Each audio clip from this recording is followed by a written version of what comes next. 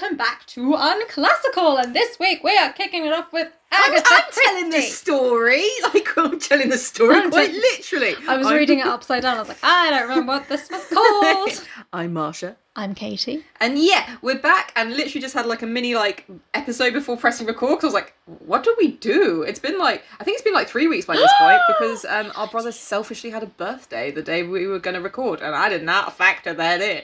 Yeah, that's the reason. Well, I was going to record on Tuesday, plus I was tired. Nah. Anyway, we are back. And as Katie said, for Nikki, our amazing patron, that is a kidney less, but a whole lot of goodness more. I'm fucking there. A kidney less. For good reasons. You're a kidney less. Hey, you're just using them over there to poison them with alcohol. What are you doing? I do love to drink alcohol. Anyway, this is for Nikki, Agatha Christie, The Murder of Roger Ackroyd. And it is a Hercule Poirot. Do you know Hercule Poirot? I know what a haiku is. When you said haiku, I was like, not what, who? It's the dragon from Spirited Away. And I was like, wait, no, it's not. It's haiku. Hey, it's similar. Or, to give him his full name, Kohaku River. Okay, you know it too well. Okay, I fucking love Spirited Away. I think it's a great film. It is great, but I feel it is 40 minutes too long. Oh, wait, have you watched any other Studio Ghibli films? Yes, My Neighbor Totoro. My Neighbor Totoro kind of is a bit of a shorter one, but... They keep doing shots up the little girls' butts. Yeah, it's weird. But every other Studio Ghibli film, I swear, there is no plot. It's just 7 hours of, oh, that's quite nice. That's nice. Is Princess Mononoke Ghibli? It is, but I haven't seen that in a very long time, so I can't remember it. Same. Also, Howl's Moving Castle has a bit more of a plot, whereas I feel the reason that everyone knows Spirited Away is because it's the only one which actually has, like, a linear narrative. But I still think it goes off a little bit at the end. I mean, it 100% does, Yeah. but that's as good as it gets. So if we're liking it, that's what we're liking. Anyway, from Studio Ghibli, I always thought it was Ghibli. Ghibli back to... But I also can't pronounce a gynecologist, so what the fuck do I know? A giant gynecologist. You did say it's a gynecologist. But I wanted to say gynecologist.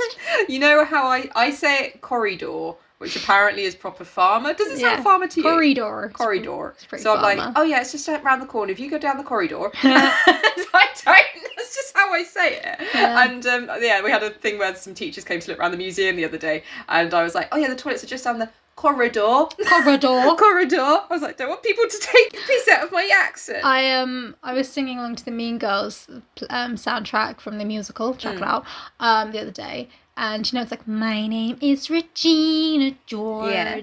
Fucked up and just went, my name is Regina George. I got a right set vagina. Regina George was not as popular as her sister Regina. Anyway.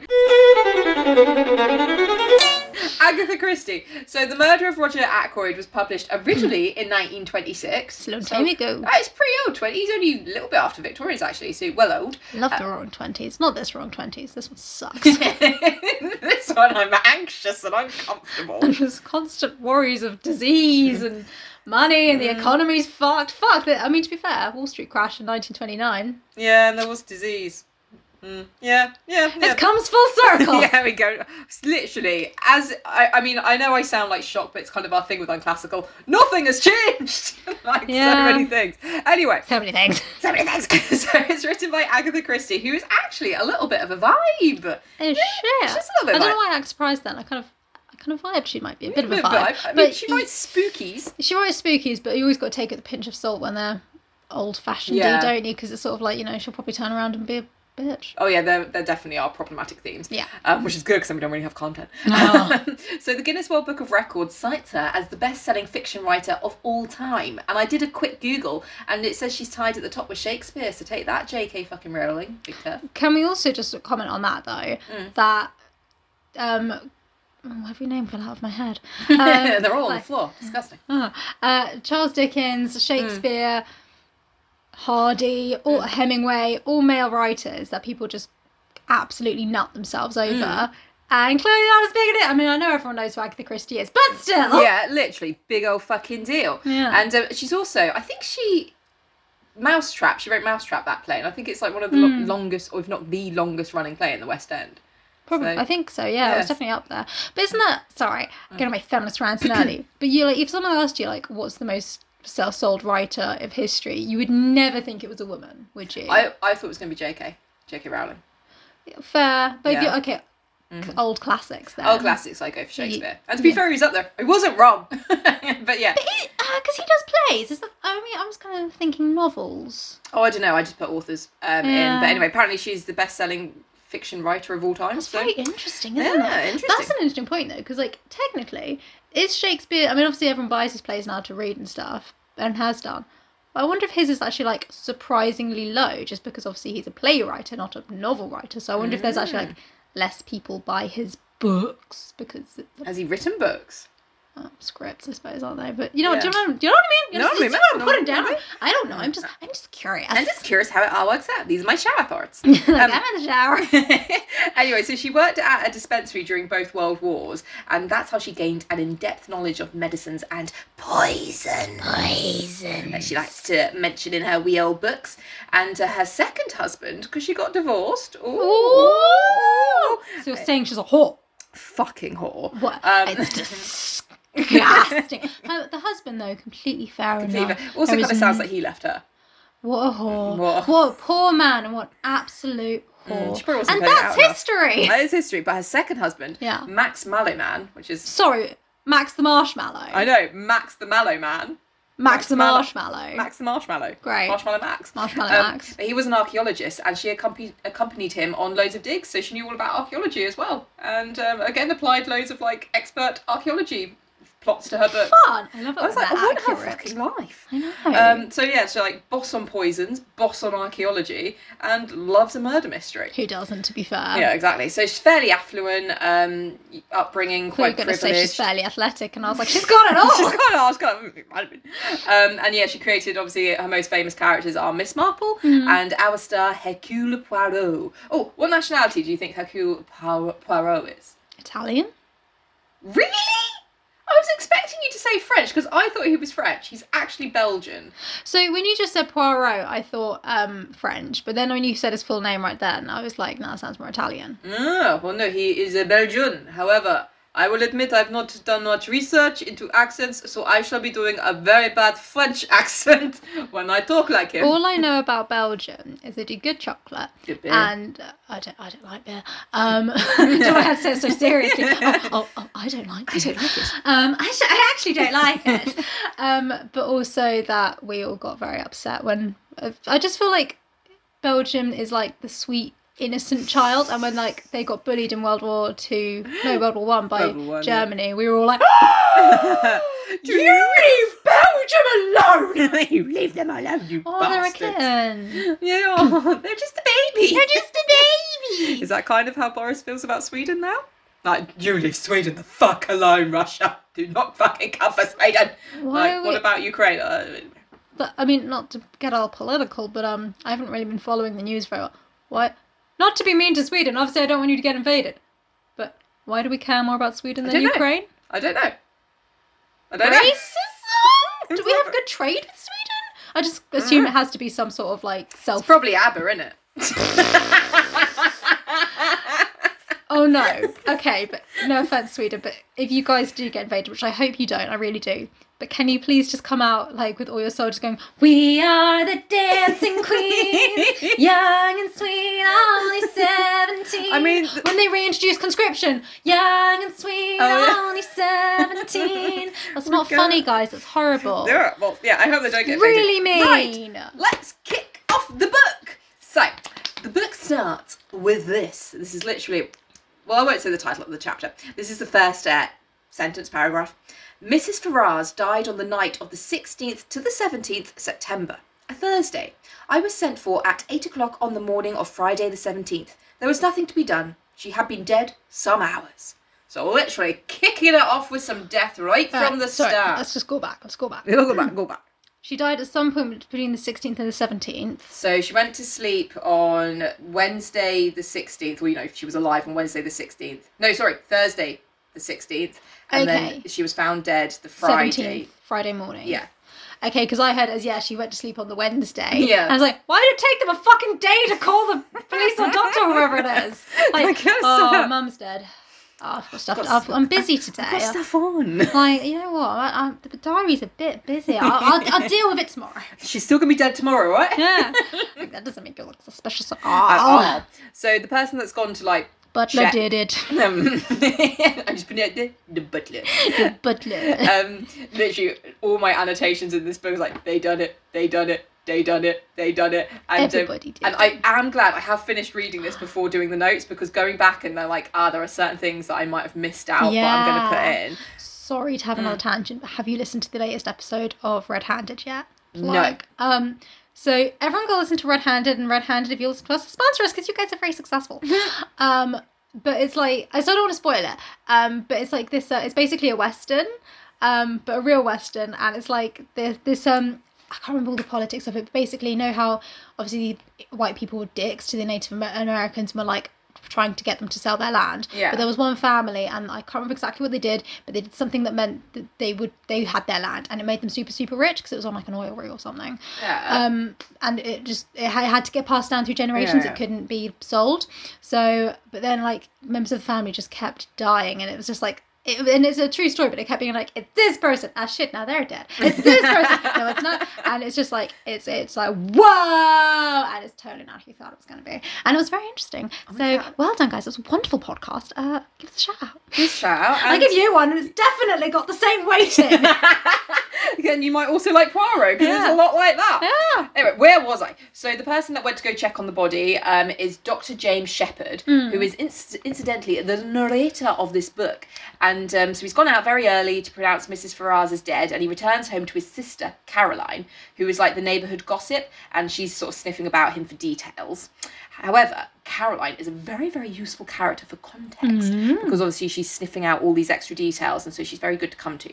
So Dr. Shepherd thinks that she's trying to find out extra information because Mrs. Ferrars' husband died a year ago, and Caroline is certain that Mrs. Ferrars poisoned him. Oh. So Did he have it coming though? Ooh. He had it coming. Complicated. Also, James and Caroline are really fucking gross. It seems like more common back then for adult siblings to live together, but they're really like a couple. And so like he comes in and she's like, James, are you coming through for breakfast? And he's like, just coming, my dear. It's gross. No. It's fucking gross. No. See I was other going to people. say, like, you can say, James, are you coming through for breakfast? I'll give you that. Yeah. You do not refer to your sibling as my dear unless you're being fake and you're going like, you come this way, my dear. You come in, my dear. You come, my dear. You can. It's only acceptable if you're fake. And she kisses him on the cheek. no. I don't like, or maybe he kisses her. Ever. Someone's kissing. The other day, me and Katie were in the supermarket, and one of us kind of swung our hands and accidentally touched the other one's hand. Like, don't fucking touch me. touch. I think some people find this like a weird concept, is that we're not a very huggy family. Like, hug mum and dad when I see them, I haven't seen them for a while, and that's about it. Don't fucking touch me. Last time I prodded Dad's foot. Hate it. I hate it. Don't fucking really touch like my parents. me. They're great people, but I'm just not a hugger. Like, just don't fucking no touch me. When I started at the museum, a lot of people's introductions were just like, "Oh, hi, I'm so and so, and I do not like to be touched." Okay, good, yeah. And I was like, "My people." I thought you were going to say their introduction was hi and then hug. I'm a hugger. No. Well, I'm a killer. Fuck off. I'm a stabber. Well, I'm a stabber, but I control those urges. Not really, Jesus. Don't come for me, Poirot. So the doctor is like, well, obviously, she's like, where have you been this morning? And he's like, well, Mrs. Ferrars is dead. And Caroline is like, I know, said my sister again. This time. Don't be suspicious. Don't be suspicious. Don't be suspicious. This time I was annoyed. You can't know, I snapped. I didn't know myself until I got there, and I haven't mentioned it to a soul yet. If that girl Annie, that's like their parlour maid who like gives her gossip, knows, she must be clairvoyant. Or a murderer. Or a murderer. It wasn't Annie who told me. It was the milkman. He heard it from the Ferrars's cook. Now, that's Sorry, a but difficult like plural one. Obviously, Agatha Christie, because I've never read Agatha Christie, but obviously hers is kind of like the inspiration to all the classic crime dramas and like Cluedo and everything. Literally, because I don't know like quite what her plot lines are like, is everything a red herring? Is nothing a red herring? I love it. It sounds great. 'Twas the milkman. Milkman did it. Milkman done it. I love it. It's great. He heard it from the Faraz's cook. Cook done it. It's so good. As I say, there is no need for Caroline to go out to get information. She sits at home and it comes to her. She's got good sources. Yeah. Can't help me judging on Caroline. She's very useful. Yeah, also, it's not your job to be the detective. She sounds like no wonder you live together. She sounds great to have around. He's a doctor. Oh. Yeah, he's not a detective. We have not met Poirot yet. Oh, well, boring. Boring. You actually don't meet Poirot. We will meet him in this episode if we're going to move on. No, we will meet him. But you don't meet him for actually quite a while. So we find out that Mrs. Faraz has died of an overdose of Veronal, which is like a sleeping draft, as they call it, which she's been taking recently. Yeah. Suspicious. Don't be suspicious. Don't be suspicious. Caroline insists it's suicide. Dr. Shepherd is like, that literally makes no sense. She was relatively young, wealthy. I know she's a widow, but she's in very good health. That means nothing. Yeah, like to commit suicide makes no sense. This is the doctor. This is the person you'd go to for, I mean, in the 1920s, probably not much mental health care, but the person you'd go to for that. Well, if you were a woman and you went there for mental health care, he'd sexually assault you. Yeah, Like, freak you you off. need to be released. Like, this is not where I came. No, thank you. So maybe he was like, it's definitely nothing to do with that. So Caroline insists Doctor that she's... did it. Doctor done it. Caroline insists that she's killed herself out of remorse for killing her late husband. Dr. Shepherd insists that he died of acute gastritis brought on by alcoholism, and that Caroline is basically Beg your nuts. pardon? Pardon you. Because I'm tiny. She asks her brother if he's satisfied with his accidental overdose conclusion, and he just gets up and leaves the room. Like, you ain't satisfied. You suspicious too. Don't be Suspicious. Don't be suspicious. Is that his motto? Yeah, just as he sachets out. Don't be suspicious.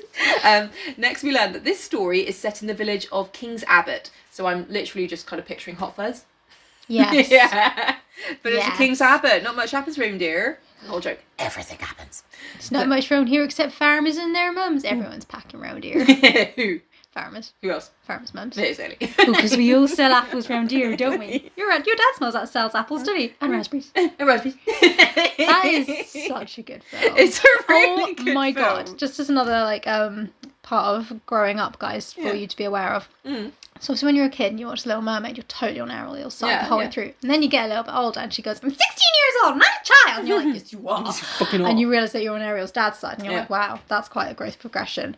Try watching Not Hot Fuzz, the other one, Shaun of the Dead again.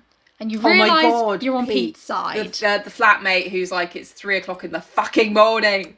Yeah. I mean, he's a bit of a prick, don't get me wrong. Oh no, but he's tired and he has had a fucking He has had I am so on Pete's side. Ed? Ed is a cunt. Yeah, Ed doesn't pay rent. Ed And he is lives there. and just makes it messy all the time. And doesn't even write down the other guy's phone messages. Yeah, no, that's the thing. It's when you fully become a grown up is when you realise you're on Pete's side. Pete was actually quite understanding letting him live there that long. 5 Years. Yeah. What is it? It's like, he's not a mate, he's a fucking animal. I'm like, you want to live like an animal? Go live in the shed. Even I thought that was quite reasonable. Yeah. He still offered him the shed. Yeah, And you yeah. know what's great about that? He does end up in the He shed. ended up in the shed. And Pete ends up dead. Honestly. But I rewatched it like a couple of weeks ago. And me and James were just sat there like, I'm so on Pete's side. Ed. Fuck these guys. And also fuck Sean. Like, you'd be like, so annoying. And the moment as well, sorry, complete just... Oh my god, but yeah, does it make you feel better having someone around that is even more of a loser than you? Accurate. And he tries to be decent when he's like, sorry, I broke up with Liz. And he's like, oh, just keep it down, yeah? And then he's like, prick, and he's like, I've had enough. I'm gonna fucking knife you. Like I said, I'm a knifer. Anyway, the nearest big town is And he got mugged. He did get mugged. And Fucking bitten. bitten. Oh, you'd be so angry. And he's got a banging headache because he's dying. Because he's dying. Pete is literally dying and just wants you to turn the music down. All he wants. You didn't even notice he's dying.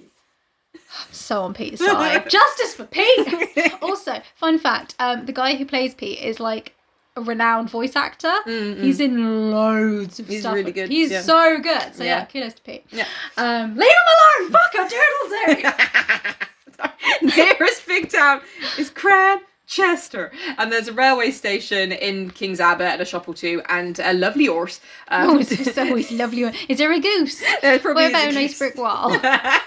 Probably. Now, there are only 2 grand houses in King's Abbot. Only 2? Only 2. Only 2. Only 2 that are worth kind of mentioning. Pathetic. One is King's Paddock, which was left to the now late Mrs. Ferrars by her even later husband. And Why are they so late? Get a watch. Would it kill you to be on time? Apparently so. And the other is Fernley Park, which is owned by Roger Ackroyd. Ooh, the title of the book. Ooh. Watch out, Roger. He's still alive at the moment. Fenley Park is a good name. Fernley Park. Fenley. I prefer Fenley. You will get familiar with Fernley Park. Fenley. Anyway, Roger Ackroyd is described as a man who is more interested in being like a country squire than any country squire ever was. So he's just really into cottagecore. Really fucking into it. And he's Sounds got a like my red kind of face. guy. Well, he's got a red face. I picture him as the human version of a pheasant, and you just fucking know he's a Tory. Oh my god, no, you know who he is? Yeah. You know Ghosts and their neighbour who's he's got like his Bunty the wife on him. It's him. Although he's not an alcoholic for reasons you'll find out. Was it because it used to be? No, but he is the life and soul of the village. He's like involved in everything. You'll find out now. He's a widower because, like Mrs. Ferrars, his late wife died of alcoholism. So both their partners died of alcoholism, so they've both had experience of that. I think that would give him something to bond over. Yeah. Yeah. She was. Well, yeah, and then you shouldn't have killed her. He's saying Roger Ackroyd killed Mrs. Ferrars. Yeah. Yeah, everyone killed everyone. So, Roger Ackroyd and Mrs. Ferrars, Roger Ackroyd's late wife, so his first wife, she was also a widow when they met. She was a little bit older than him. God, everyone's I know, like bloody fleas. I know, what fucking happened to the spouses in this town? Sorry, how awful are all these people that each of their partners had to turn to drink just to escape from them? Literally, well, I suppose you could, like, chalk that up to her, Roger Ackroyd's first wife's previous husband, because she was an alcoholic when she met Roger Ackroyd. So she got on the party life with her first husband, saw him off, and then she was like, "You want to join me, baby?" I don't actually know if her husband died of alcoholism, but she did, and Mrs. Ferrars ex did. Mrs. Ferrari. Mrs. Ferrari. Now, Mrs. Late Ackroyd, she already had a son from her first marriage, Ralph Patton. So now he is like Roger's stepson, and he's like brought him up, and I think how old was he when his mum died? About 4 or something. Oh, so, baby. Yeah, he's just like. He's part of the family, old Ralph is, but that's Ralph Patton. There are a lot of characters.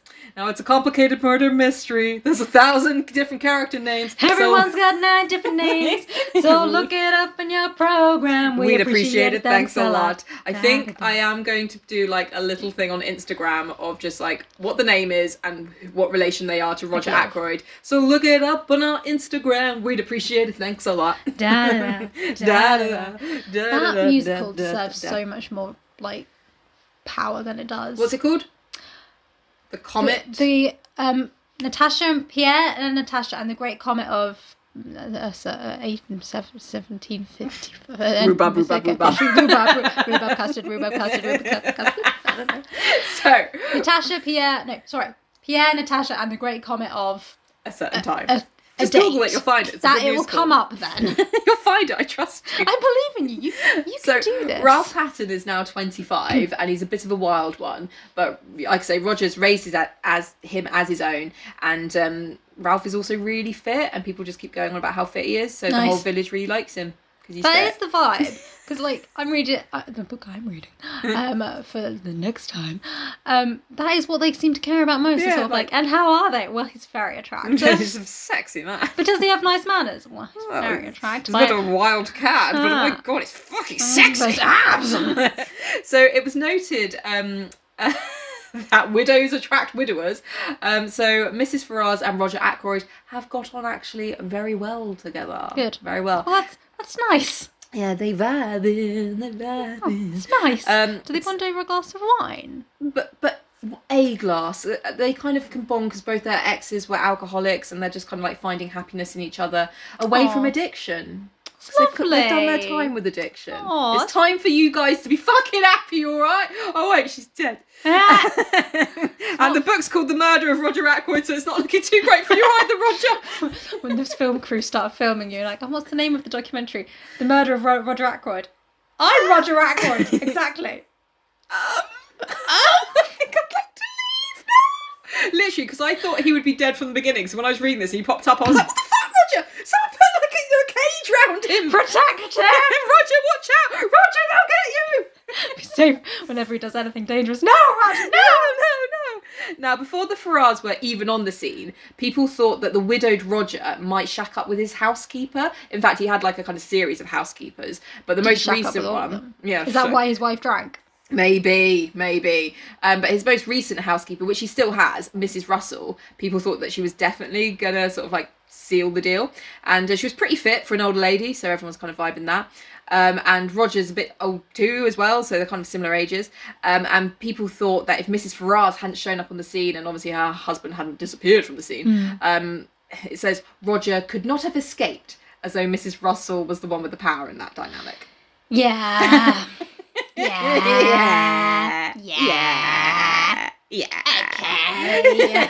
Like, sure. But also, not only did Mrs. Ferrars show up, Roger's widowed sister-in-law showed up at the same time. She's just called like Mrs. Ackroyd. I don't even know if you'd learn her first name. With her daughter, and they moved in with Roger at Fernley Park, and they put a firm end to any dalliances with servants. Yeah, the doctor could. The doctor who's narrating it said she put the servants like in their proper place. And he's like, I don't know where the proper place is, but it sounds cold and lonely. Oh, yeah. I wouldn't like that if I was the servant. I was like, I was vibing here before you came. I'd kill them. Yeah, kill fucking Mrs. Ackroyd. Yeah, fuck you, Mrs. Ackroyd. Why don't you have a good time? Yeah, just fucking like live your own life. Stop getting involved with other people's. But well, it'll come down to inheritance. She's like Mrs. Catherine de Fuck. Mrs. Catherine de Fuck. Catherine de Fuck. So Dr. Shepherd, oh my god, I just remember what I'm about to read. So Dr. Shepherd is walking along thinking if Mrs. Ferrars could have actually taken her own life, and these are his musings. Had she taken her own life, surely, if she had done so, she would have left some kind of word behind to say what she contemplated doing. Women, in my experience, if they once reach the determination to commit suicide, usually wish to reveal the state of mind that led to the fatal action. They covet the limelight. I'll fucking kill you. They all do it for attention at the end of the day. Fucking bitches. Well, I can see why you never married. Like, whoa! Just can't help showing off. Even when they're killing themselves. Fucking women. Yeah, it's no wonder the only woman who would have you was your sister who had no choice. Yeah, literally. So Dr. Shepherd, a vibe. On reflection, Dr. Shepherd realises that the last time he saw Mrs. Ferrars was yesterday, and he saw her walking along with Ralph Patten. Sorry, I just, I thought time might have moved forward slightly. I saw her yesterday. No shit, you went to go identify her as dead. That was you fucking... I saw her, and she was dead. Oh yeah, we know that. Oh yeah, that was me. I know something. She died. Who invited? Just Poirot and Miss Maple sitting there like, who the fuck invited this guy? Fucking idiot. So, walking. He saw her walking along with Ralph Patten. Like, what you got to talk to Ralph Patten about, Mrs. Ferrars? His suspicious. His fiddle dar. Yeah. And at this point, the doctor. I'm thinking about getting your dar a present. What is your dar like? Oh, my dar don't drink alcohol. Well, I know that. I know that. Me neither. He said, don't give him a bottle of whiskey. Oh, I'm gonna. Oh my god, he does drink whiskey actually, but probably within a regulated amount. So at this point, the doctor almost walks into Roger Ackroyd, and he died. No. Careful, Roger. Careful. And Roger Ackroyd it just keeps going on about like what an awful business it all is, with obviously Mrs. Ferrars being dead. And will Dr. Shepherd come to his for dinner tonight, as there's something he desperately needs to discuss with him? Ooh. Actually. Roger Ackroyd is like, can you come now? Can you talk now? No, better, tonight, to dine. It's an emergency. No, wait, food.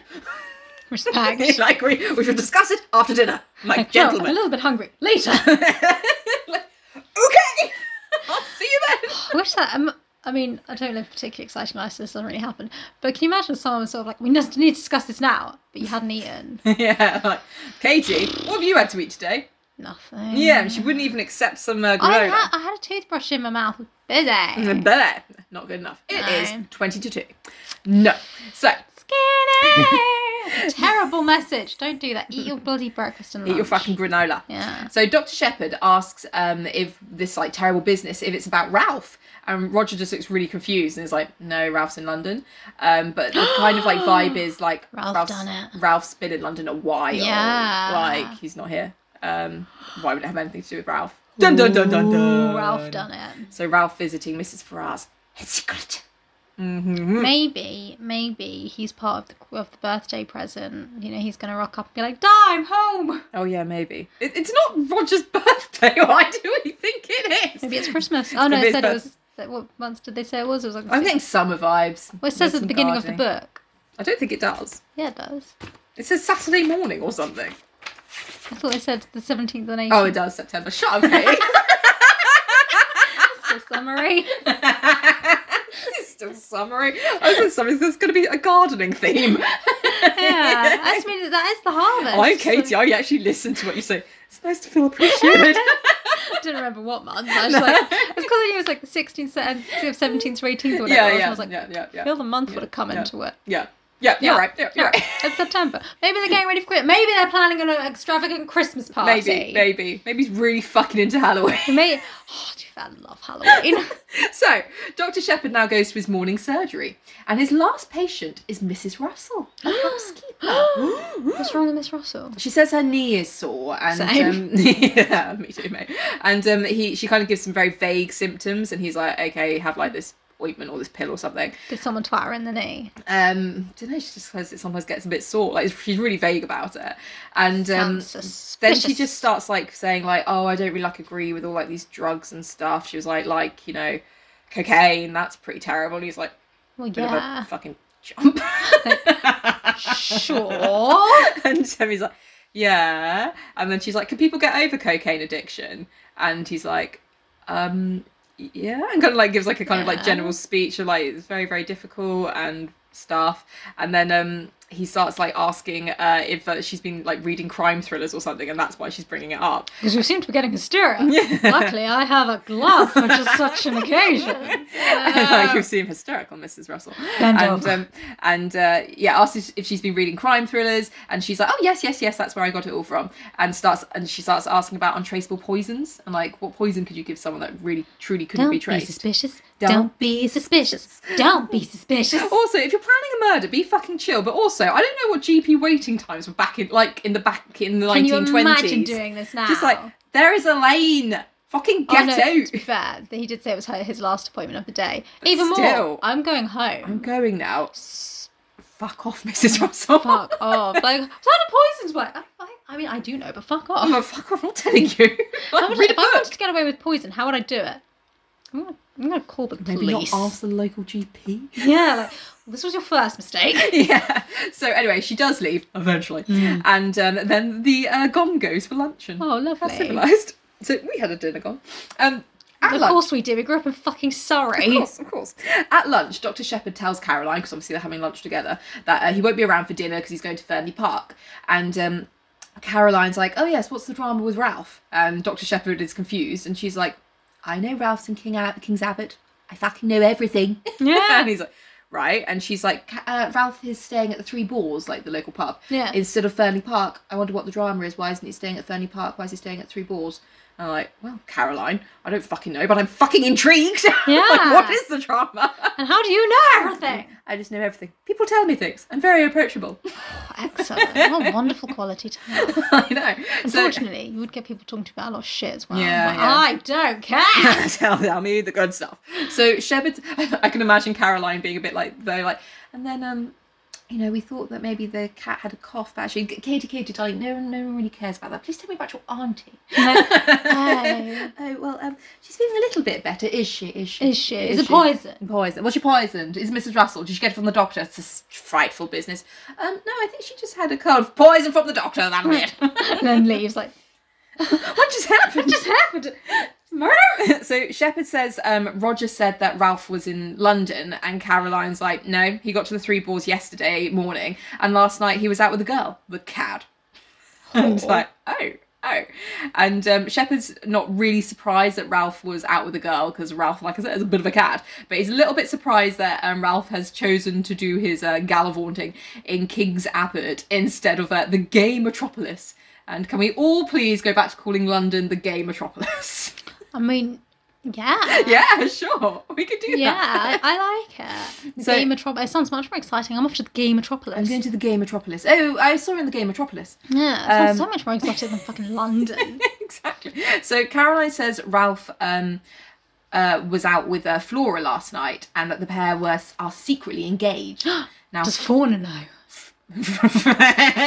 funny. I was like, about to go, I get you. I get you.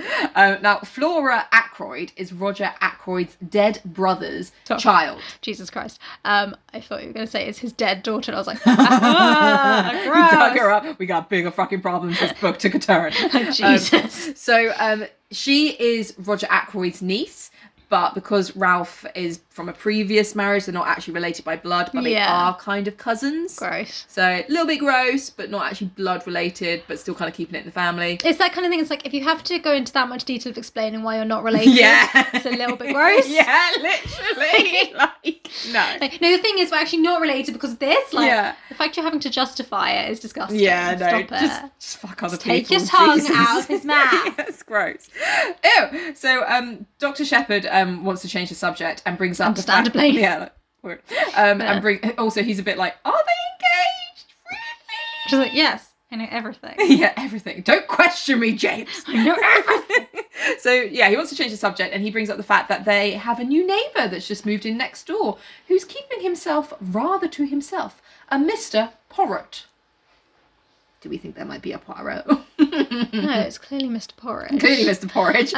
Also, the fact that they're suspicious. There's a neighbour who likes to keep himself to himself. Yeah, literally. I'm an introvert. Go away. Literally, fuck off. Oh, this I is moved to the country to escape. this is the thing. So Caroline knows nothing about him except that he is a foreigner. Oh, okay. Right. Just to be clear, my disappointment wasn't that he was a foreigner. It was that she was racist. Yeah, well, obviously. Dr. Shepard thinks that he knows that the man is retired and that he can guess what his previous career is on account of his fabulous moustache. What do you think they think his career is? I mean, a chef? Why would a chef have a great moustache? Don't know. Is that not what the one in Sesame Street has? Of your logic. I just couldn't, because obviously he is a detective kind of person, and I feel like that's moustache. So I was like, what other a fireman? A hairdresser? I guess that does make more sense. I admit, when I read it, I was like, okay, a hairdresser. I don't think I'd have made that conclusion. But I don't think I would have thought a chef or a fireman. Anyway, you used to be a hairdresser. Where's your moustache? Yeah, that is our secret. All hairdressers have moustaches, and that's why I couldn't do it anymore, because I couldn't agree. So, right. She says...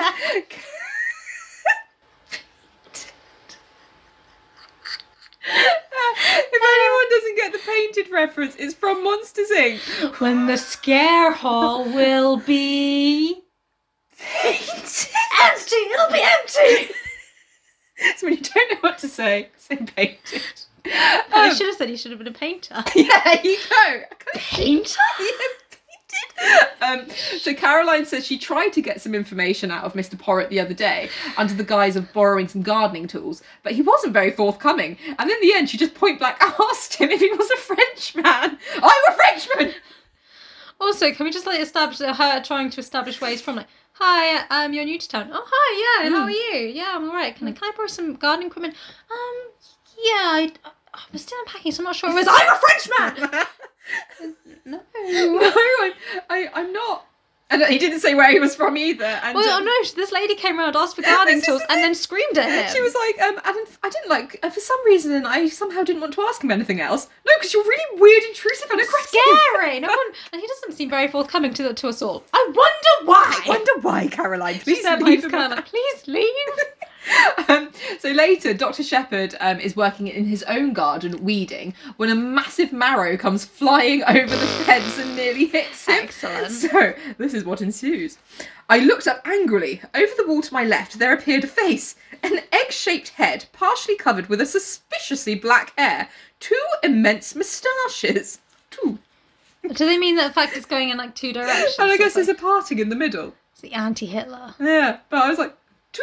I think it still counts as 1, so. Yeah. But anyway, 2 immense Also, moustaches. Suspiciously black hair. I'm guessing it's, covered with suspiciously black hair. I'm guessing dyed. Maybe looks a bit old. Or just racist, who knows. And a pair of watchful eyes. It was our mysterious neighbour, Mr. Porritt. He broke at once into fluent apologies. I demand of you... Get ready for this, guys. There's going to be a lot of this. I demand of you 1,000 pardons, monsieur. I am without defence. For some months now, I cultivate the marrows. This morning, suddenly, I enrage myself with these marrows. I send them to promenade themselves. Alas! Not only mentally, but physically, I seize the biggest. I hurl him over the wall. Monsieur, I am ashamed. I prostrate myself. I love him! It's the best. I am ashamed. I am ashamed. Also, I just love the honesty, like, mate, I'm sorry, I twatted a marrow. These marrows, it suddenly angered me. Fuck all over the wall. Twatted over the wall. I mean, me, as someone who has never encountered rage, never twatted a marrow over a wall. Maybe I should try it. So Dr. Shepherd wonders if this new neighbour is going to make a habit of throwing marrows over the wall. I'd make a habit of being his best friend. I love him. I think he's great. The strange little man seemed to read my thoughts. "Ah no," he exclaimed. "Do not disquiet yourself. It is not with me a habit. But you can figure to yourself, monsieur, that a man may work towards a certain object, may labour and toil to attain a certain kind of leisure and occupation, and then to find that after all he yearns for and the old busy days and the old occupations that he thought himself so glad to leave." Yes. I have a question. I said slowly. I have a question. Yeah. He's just moved here. Yeah. What's he growing his marrows in? Like, what? Maybe there was some already growing and he's cultivating them.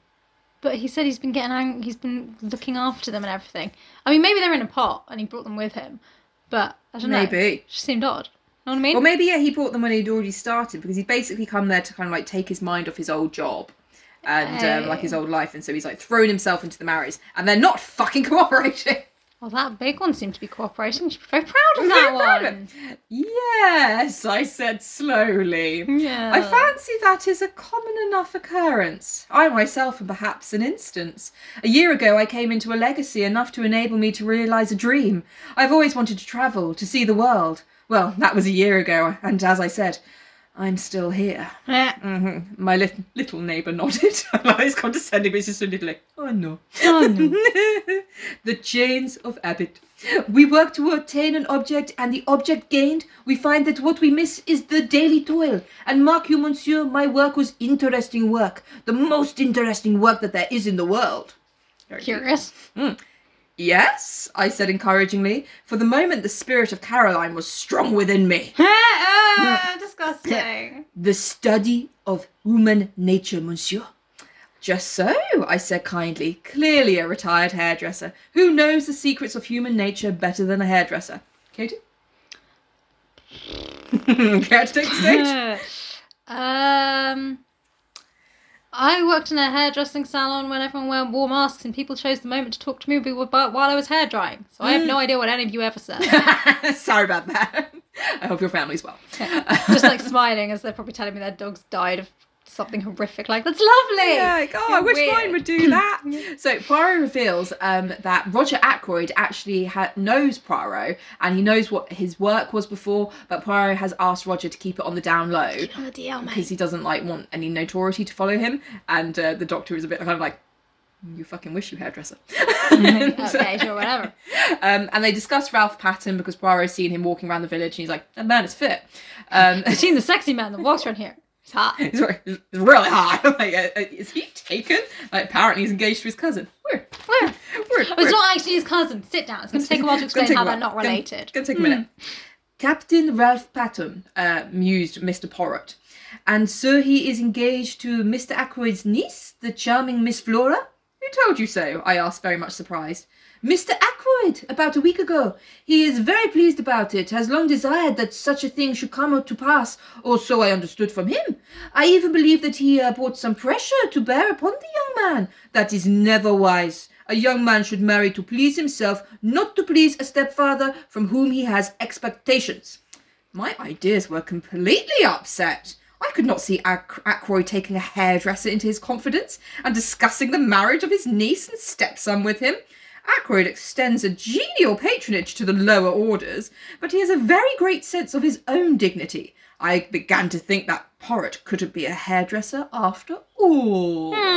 Suspicious. The plot doth thicken. Yeah, there's a lot of setup with different characters in this book. So later Dr. Shepherd returns to his own house, where Caroline has also returned from a little excursion. Ooh, what's she been up to? So she went to the Three Boars looking for Ralph Patten. I love her. She's great. She's like, right, I better fucking sort out what's going on. Like, I don't have all the details. I'll get them. To Ralph. And she got there and he wasn't there. And she walked Bastard. back. I know, selfish. And she walked back through the woods, which is a bit irregular for a lady. And Dr. Shepherd doth question it.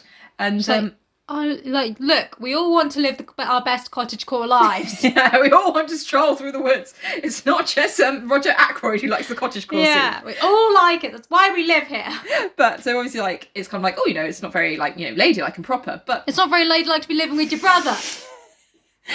and yeah, and for him to be calling you dear and stuff. Yeah. Right. I think it's a bit sad that, you know, it's also like, because it could be dangerous and it's dangerous to walk through the woods now. Nothing has changed. Nothing has changed. And yet we still come back to the age-old argument of, like, why are we walking alone? Because I wanted to and I should be allowed. Because I want to live my cottagecore life. Yes, leave me alone. Murderers and To be a rapists. fairy in the woods. To Anyway, be a fairy in the woods. Caroline Or a walks. little hedgehog. Oh, yeah. Anyway, Caroline walks through the woods and she comes across two people having a conversation.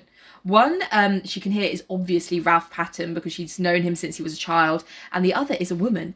And she says, she didn't mean to listen. Of course Caroline. not. Sure. That's literally the doctor's like, of course not. Of course not. I'm sure you couldn't help but overhear the whole thing. Just there, like, with her ear pressed up against it, like, what? Sorry, say a bit louder, dear. A little bit louder, darling.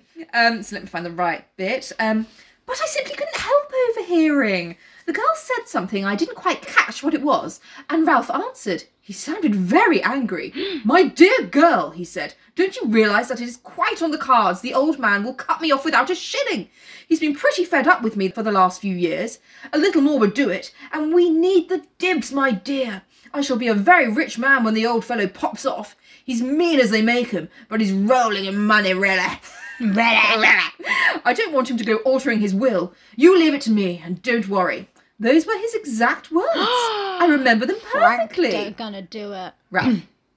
What's his last name? Patten. It's got nothing to do with Frank, does it? No. Okay, the name Ralph and the name Frank take up the same place in my name. Yep. In my brain. In my brain. I am Can't Ralph speak. Frank. It's because they both got R's and A's. I kind of see it. And Ralph, Frank, they Anyway, take up the same space. those were his exact words. I remember them perfectly. Unfortunately, just then I stepped on a dry twig or something. And they lowered their voices and moved away. Oh no! Damn it! I couldn't, of course, go rushing after them, so I wasn't able to see who the girl was. You know what she should have done? What? She should have truly embraced her cottagecore life and gone barefoot, and then she'd been able to step like a little fairy and overheard everything. That's true. That must have been most vexing, I said. Excellent. I suppose so. You hurried off to the Three Boars, felt faint, and went into the bar for a glass of brandy, and so were able to see if both barmaids were on duty. Oh, he doesn't miss a beat, He does don't he? miss a He trick, doesn't. does he? It wasn't a barmaid, said Caroline. Wasn't a barmaid. 'Cause that's- Sorry, I mean, obviously he knew what she was about, Yeah. but come on, I would not have thought to touch on that genius. No! What absolute legend! Well, they are related. Like, Cameron, we both thought the same thing, and I was like, yeah, please do pull at that thread. Was it a barmaid? Genius. Oh, they don't need fucking Poirot. These two were on it. Yeah, fucking on it. It wasn't a barmaid, said Caroline unhesitatingly. In fact, I'm almost sure that it was Flora Ackroyd, only... only it doesn't seem to make sense, I agreed. But if it wasn't Flora, who could it have been? Fauna. Fauna, I'm telling you. Rapidly, my sister ran over a list of maidens living in the neighbourhood with profuse reasons for and against. Could be that one, could be that one. She's a slut, it's probably her. So... Pretty accurate for the time. Yeah. So Dr. Shepherd heads out to the Three Boars himself to see if he can sort this out. I just want to say at this point, what are you sorting out? Officially, there has been a suicide in the village, sad, and a young man has spoken to a young woman. Fuck off! What he's sorting out is their curiosity. Yeah, literally, just such meddling old Tories. Also, I'm sorry, but I'm going to say it. Yeah. I was going to say, does he not have anything better to do? But then I remembered, no. He's a GP, and they only work about 3 hours a week. He's had his lunch and he's off for the I'm day. sorry, I know the NHS is overworked, but have you tried to get a doctor's appointment? You fucking can't. But anyway, the doctor seems to have a saviour complex, and he's like, I've known Ralph since he was a whippersnapper, and he's on a bad path, and, maybe I can get him back on a good path, and so, yes. It's got nothing to do with you, fuck off. Fuck off. Fuck off. He's literally just had a chat with someone in the woods. Oh, fuck I mean, off. it does kind of sound a little bit murdery, I'll give him that. But also, obviously, but it's just one of those conversations you overhear, obviously it's oh yeah, it sounds bad in that context, but how many times does someone piss you off and you're like, oh my god, I could just fucking murder them? Do you know what I mean? And he hasn't even said that. It's just been look, I need to be really nice to my stepfather because he could cut me off without a penny, just leave it with me. Yeah, Yeah. It's the thing, isn't sort of you can take anything out of context and really twist it, but, it's yes, I said that, if I'm mean to him, he might cut me out of that will. Does that mean I'm going to kill him? Yeah. I said I was going to be nice to him. Yeah, be nice. I said I'm going to keep him on my side. Yeah. Killing him won't do that. No, what did you think I meant? We'll leave the will unaltered, though. Dun, dun, dun. Anyway, so he gets to the Three Boars. And, because he was written into the will as a kid because he's well, I can't leave you out a penny, but now you're growing up. If you're a cunt, I'll just cut you off without a penny. He's I would like that money, so I guess I'll stay on your sweet side. Yeah, so your sweet side, then, dear stepfather. Sounds like good money businessing to me. So, the doctor gets there and he sees Ralph. Ralph welcomes him in, but Ralph looks quite troubled, and they end up having a drink. Not to mince matters, he said gloomily. I'm in a devil of a mess. In fact, I haven't the least idea what to do next. What's the matter? I asked sympathetically. It's my confounded stepfather. No! What has he done? It isn't what he's done yet, but what he's likely to do. The bell was answered, and Ralph ordered the drinks. When the man had gone again, he sat hunched in the armchair, frowning to himself. Is it really serious? I asked. He nodded. I'm fairly up against it this time, he said soberly. The unusual ring of gravity in his voice told me that he spoke the truth. It took a good deal to make Ralph grave. In fact, he continued, I can't see my way ahead. I'm damned if I can. If I could help, I suggested diffidently. And you just want to know the goss. He so does. Can I, I can only help you if you tell me everything. I'm a doctor. I'm a doctor. I understand these things. So why don't you tell me everything? But he shook his head Aww. very decidedly. So disappointing. Good of you, Doctor, but I can't let you in on this. I've got to play a lone hand. He was silent a minute and then repeated in a slightly different and he repeated in a slightly different tone of voice. Yes, I've got to play a lone hand. Okay, well, firstly, if you're going to commit a murder, if you're going to commit a murder, don't be suspicious. Don't be suspicious. So Ralph has obviously got beef with Roger, but yeah. How are we doing for time? We've got time. Cool. So we jump into the future a little bit, and it's a few minutes before 7:30. Over the next bits, I'm going to be saying a lot of timings because it kind of gets relevant. So it's 7:30 in the evening? In the evening, cool. A few minutes before. And it's outside Fernley Park, and Dr. Shepherd is ringing the bell to be let in for his din-dins. And the door is answered by Parker, who is Roger Ackroyd's butler. That's Parker, the butler. Did it. Butler did it. Did it. And he got me too. I didn't know that. Okay. That's the first word written here, and I was like, okay. We're about to have an onslaught of characters in this chapter. Get ready. Strap in, guys. So the doctor steps in, Parker the butler takes his coat, and then the doctor is greeted by Geoffrey Raymond, who is Roger Ackroyd's young, bright secretary. So Geoffrey Raymond is the secretary. He's passing with a pile of papers, and there's a general conflab about whether the doctor's visit is a social one or a professional one, because the doctor's got his bag, and the doctor's like, I always have my bag, you never know, blah, blah, blah. And especially if there's murderers on the loose. Yeah. So he's like, okay, cool, anyway, I'll see you at dinner. And, like, flounces off. Raymond goes to give Roger Ackroyd the papers he's carrying and tells the doctor to go through to the drawing room. So the doctor goes towards a drawing room door, and as he reaches for the handle, he hears a sound from the inside that sounds a bit like a window shutting. And he doesn't really think anything of it. It's more like, he's like, if I was musing about it later, yeah. And then when he opens the door... Sorry, I'm like, I don't really think much of this. However, future me may want to muse on this. He may muse on this later. So remember, you heard a window shutting. So he opens the door and almost collides with Mrs. Russell, or Miss Russell, whatever she's called. I guess she's a miss, actually. Miss Russell, as she's coming out. And they both apologise, but I've put splodgise. Splodgise. They both splodgise. So British. Sorry, no, is that not what happens when you collide with somebody? Yeah, You just apologise. It's like, oh, I'm sorry, I'm sorry. That is a splodgise. Yeah, that is a splodgise. For the first time, I found myself appraising the housekeeper and thinking what a handsome woman she must have once have been. Yeah, sorry, once have been. Yeah. How old are you, Doctor? Yeah, I don't know. Both Fuck fucking off. old. Indeed, as far as that goes, still was. Oh, shut up. Her dark hair was unstreaked with grey, and when she had a colour, as she had at this minute, the stern quality of her looks was not so apparent.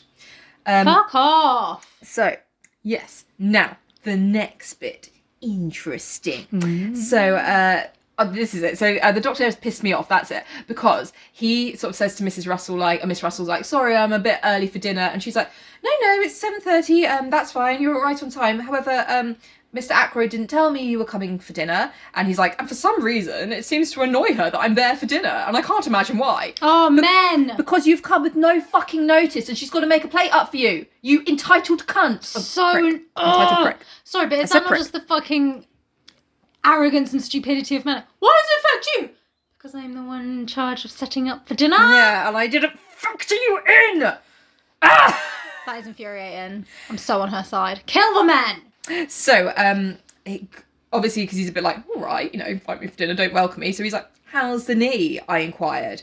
Oh, why does she seem like she's been running if she's got a sore knee? Ooh. Because actually sometimes when your knee's sore, running helps relieve, I don't know, it just helps sometimes. Or she's a fucking liar and a murderer. Or sometimes exercise is sometimes helpful for a sore knee. Oh, yeah, sometimes. Depends what's wrong with it. She didn't say. Much the same, thank you, Doctor. I must be going now. Mrs. Ackroyd will be down in a moment. I only came in here to see if the flowers were all right. And he's a bit like, why are you defending why you were in here? Weird. Why are you so defensive? And then as she leaves, the Doctor also notices, okay, I don't really understand why these windows make different noises, but he basically notices the windows are long ones that lead out to the terrace, and essentially they wouldn't make the noise that he heard. So he's like, where did that noise come from? A secret door! Oh my god, that'd be so much better than one of those. So he goes around and he's kind of like, what made that noise? Sorry, why so nosy? Yeah, quite idly, and more to distract myself from painful thoughts than for any other reason, I amused myself by trying to guess what could have caused the sound in question. I can think of the game. I've got a little game. The things we did before technology. Coals on the fire? No, that was not the kind of noise at all. A drawer of a bureau pushed in? No, not that. Then my eye was caught by what I believe is called a silver table, the lid of which lifts, and through the glass of which you can see the contents. I crossed over to it, studying the contents. There were 1 or 2 pieces of old silver, a baby shoe belonging to King Charles I, and some Chinese jade figures, and quite a number of African implements and curios. Wanting to examine one of the jade figures more closely, I lifted the lid. It slipped through my fingers and fell. Idiot. I thought it was going to smash, but all it is, he's like, oh yes, I recognise the sound. That was it. That's what I've heard. I've heard the silver table being closed. So, creepy. Quite a lot of... Oh yeah, then... So she was just dusting. Probably. So he's like looking at the silver table, being all nosy, when Flora comes in. Quite a lot of people do not like Flora Ackroyd, but nobody can help admiring her. Ew. And to her friends, she can be very charming. The first thing that strikes you about her is her extraordinary fairness. She has the real Scandinavian pale gold hair. Her eyes are blue as the waters of the Norwegian fjord, and her skin is cream and roses. She has square boyish shoulders and slight hips. Sorry. Oh, fuck off. It's so weird. Sorry, is this podgy little old doctor judging her? Not something wrong with that. I think he's still... Oh, wait, he's still vibing her. And to a jaded medical man, it is very refreshing to come across such a perfect health. A simple, straightforward English girl. I may be old-fashioned, but I think the genuine article takes quite a lot of beating. Ew! I'm gonna be sick. Also, I've written ew, but I thought I'd written or, and I was like, that's cute. That's not cute. That's not cute. That's not cute at all. That's not cute at all. That's disgusting. Ew. Oh, I think I might have written ew. Ew. That's so... does take quite a lot of beating. So gross. Sorry, you've got to throw the whole man away. In the bin. Snope's done. So, but we are at time, and there's too much to get through because shit is about to kick off. What a cliffhanger. So we're going to leave it there. We have met Flora, and we are at Fernley Park, and Roger is still alive. Katie is going to eat her microphone. It's tempting. Yeah, this is where we're at. So, Katie, take it from here so I can highlight where I got to in my notes. Well, thank you for joining us, guys. It's been a long time since I've done the plugs. You can follow us on Instagram, That's pretty much all we do. And you can subscribe to the podcast wherever you listen to podcasts. You can. You can also, if you really liked what you heard here today, you can join us over at Patreon. And there's some cool stuff over there. We've got different lots of different tiers. Basically, a lot of people say it this way. If you like what we do and you think, damn it, I'd like to buy those girls a coffee. Well, you can buy us a coffee. You can buy us an extraordinarily cheap coffee once a month. And that is our Patreon subscription. And there's two of us. Yeah. You only buy it's the equivalent of We're a bit. sharing. Yeah. We don't mind. We don't even like to touch. Yeah. So, do us a favour. Buy us a coffee. If you want to. If you want to. And But if it helps not, us guys, out. we will see you next week where shit is going to be kicking off. Oh, it because really is. I It kind of really structured is. this for it to end on a massive cliffhanger and we haven't had time to go into it. So we're going to be kicking off with some fucking drama. Oh, drama. Yeah. All right, well, thanks, guys. See you next week. See you next week, guys. Bye. For fuck's sake. Bye.